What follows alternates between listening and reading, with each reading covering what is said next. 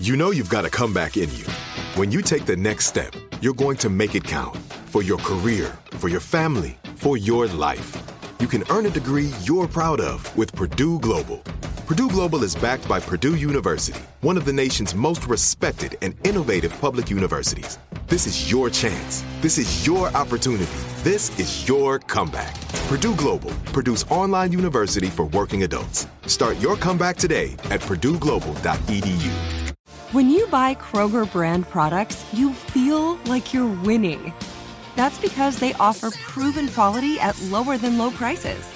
In fact, we guarantee that you and your family will love how Kroger brand products taste, or you get your money back.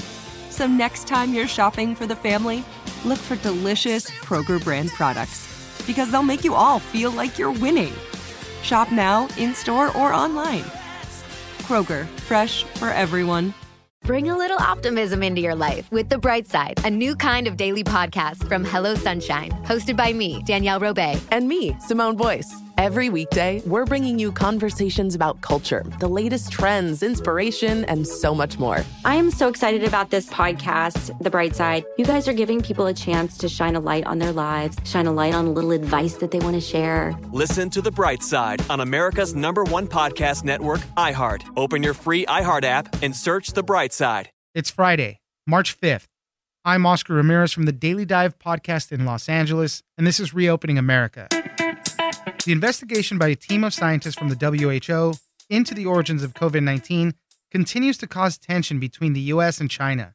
Now, an interim report that was set to be released has been scrapped, and another team of scientists is calling for an all-new investigation with more transparency and access. Betsy McKay, senior writer at the Wall Street Journal, joins us for more problems for the WHO probe. Thanks for joining us, Betsy. Thanks for having me. The investigation into the origins of COVID-19 seems to be getting more and more complicated. A team of scientists from the World Health Organization go out to Wuhan to take a look around and probe the origins, see how the virus might have jumped from animals to humans, see if it was a possible lab leak accident. Well, they concluded their investigation there. There was a lot of issues with the Chinese government. Beijing has to approve a lot of things, but they basically ruled out any type of lab leak accident. They said it was coming from animals. They were focusing on ferret badgers and rabbits that could have been present at the Wuhan market.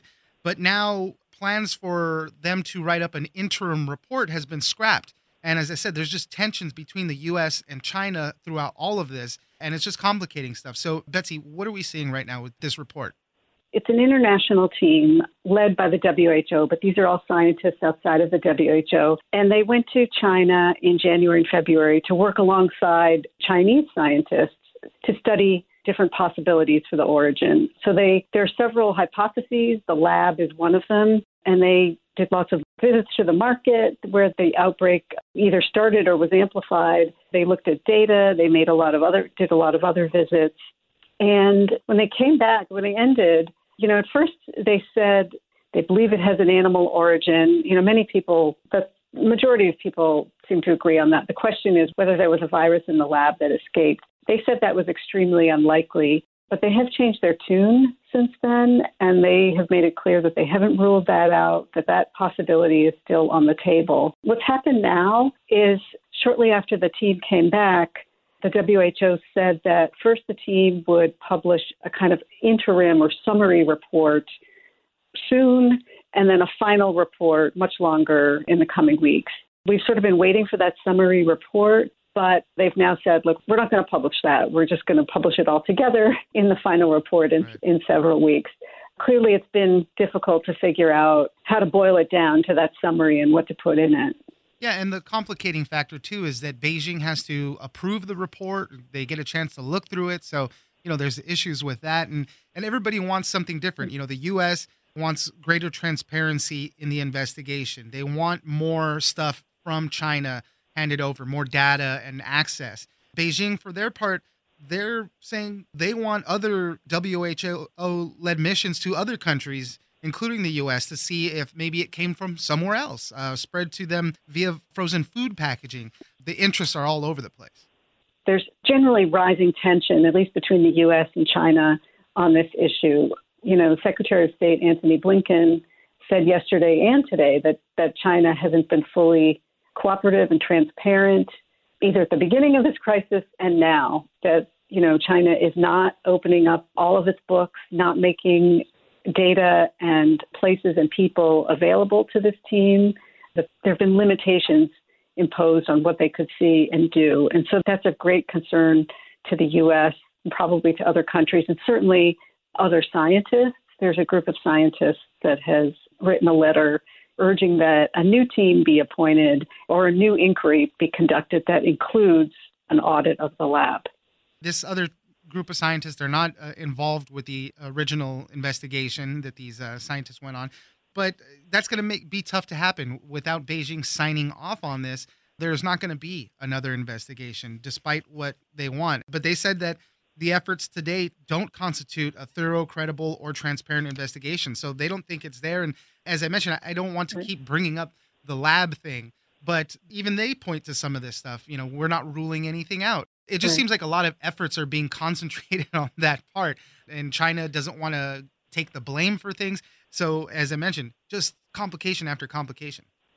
It really has become very politicized. With past epidemics, and certainly after the SARS epidemic in 2003, this kind of thing was much more straightforward. It was left to the scientists. The average person heard nothing about this. An international group of scientists assembled in Beijing, then traveled to other parts of China, took samples, conducted all sorts of experiments, then went back and did research, and eventually found that the virus had originated in a bat. And it took several years actually to completely confirm that. But this was all left within the realm of scientific research.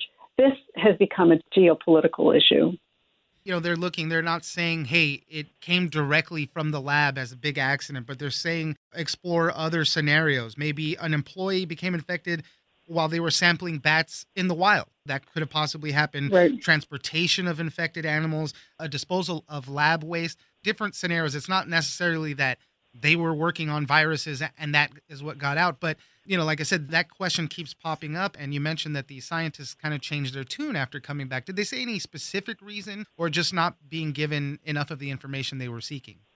The WHO team certainly visited the lab and tried to get information. I think it has to be said that most scientists who are experts in this area do believe that the virus originated in an animal, in a bat. Right. Most likely. That's where these viruses, bats are hosts of lots of these viruses. And so then from there are several hypotheses as to how it would have gotten to Wuhan, where these viruses haven't generally been found to circulate as much as they do in southern China. So it's really a question of following every possible lead or trail that you can think of. The lab is just one. Yeah. There are many scientists who say, look, the opportunities for this virus to start infecting people in nature, forget about a lab, are just so much greater than in one lab that's the more likely scenario. But the bottom line is more access to more information is what they are asking for and what outside scientists are asking for. Yeah, well, now we'll have to wait for the full report as we've been talking about kind of this jockeying back and forth. There's going to be a lot of people that don't believe what's in that report now. So we'll see how it all turns out on that front. Betsy McKay, senior writer at the Wall Street Journal, thank you very much for joining us. Thanks for having me. I'm Oscar Ramirez, and this has been Reopening America. Don't forget that for today's big news stories, you can check me out on the Daily Dive podcast every Monday through Friday. So follow us on iHeartRadio or wherever you get your podcasts. Bring a little optimism into your life with The Bright Side, a new kind of daily podcast from Hello Sunshine, hosted by me, Danielle Robay. And me, Simone Boyce. Every weekday, we're bringing you conversations about culture, the latest trends, inspiration, and so much more. I am so excited about this podcast, The Bright Side. You guys are giving people a chance to shine a light on their lives, shine a light on a little advice that they want to share. Listen to The Bright Side on America's #1 podcast network, iHeart. Open your free iHeart app and search The Bright Side. Welcome to Season 9 of Next Question with me, Katie Couric. I've got some big news to share with you in our season premiere featuring the one and only Kris Jenner. Oh my gosh, congratulations. That is very, very exciting. And that's just the beginning. We'll also be joined by podcast host Jay Shetty, Hillary Clinton, Renee Fleming, Liz Cheney, and many more.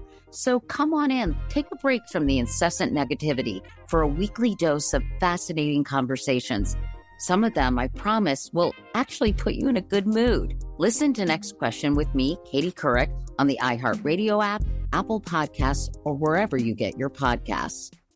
Imagine you ask two people the same 7 questions. I'm Minnie Driver, and this was the idea I set out to explore in my podcast, Mini Questions. This year, we bring a whole new group of guests to answer the same 7 questions, including Courtney Cox, Rob Delaney, Liz Phair, and many, many more.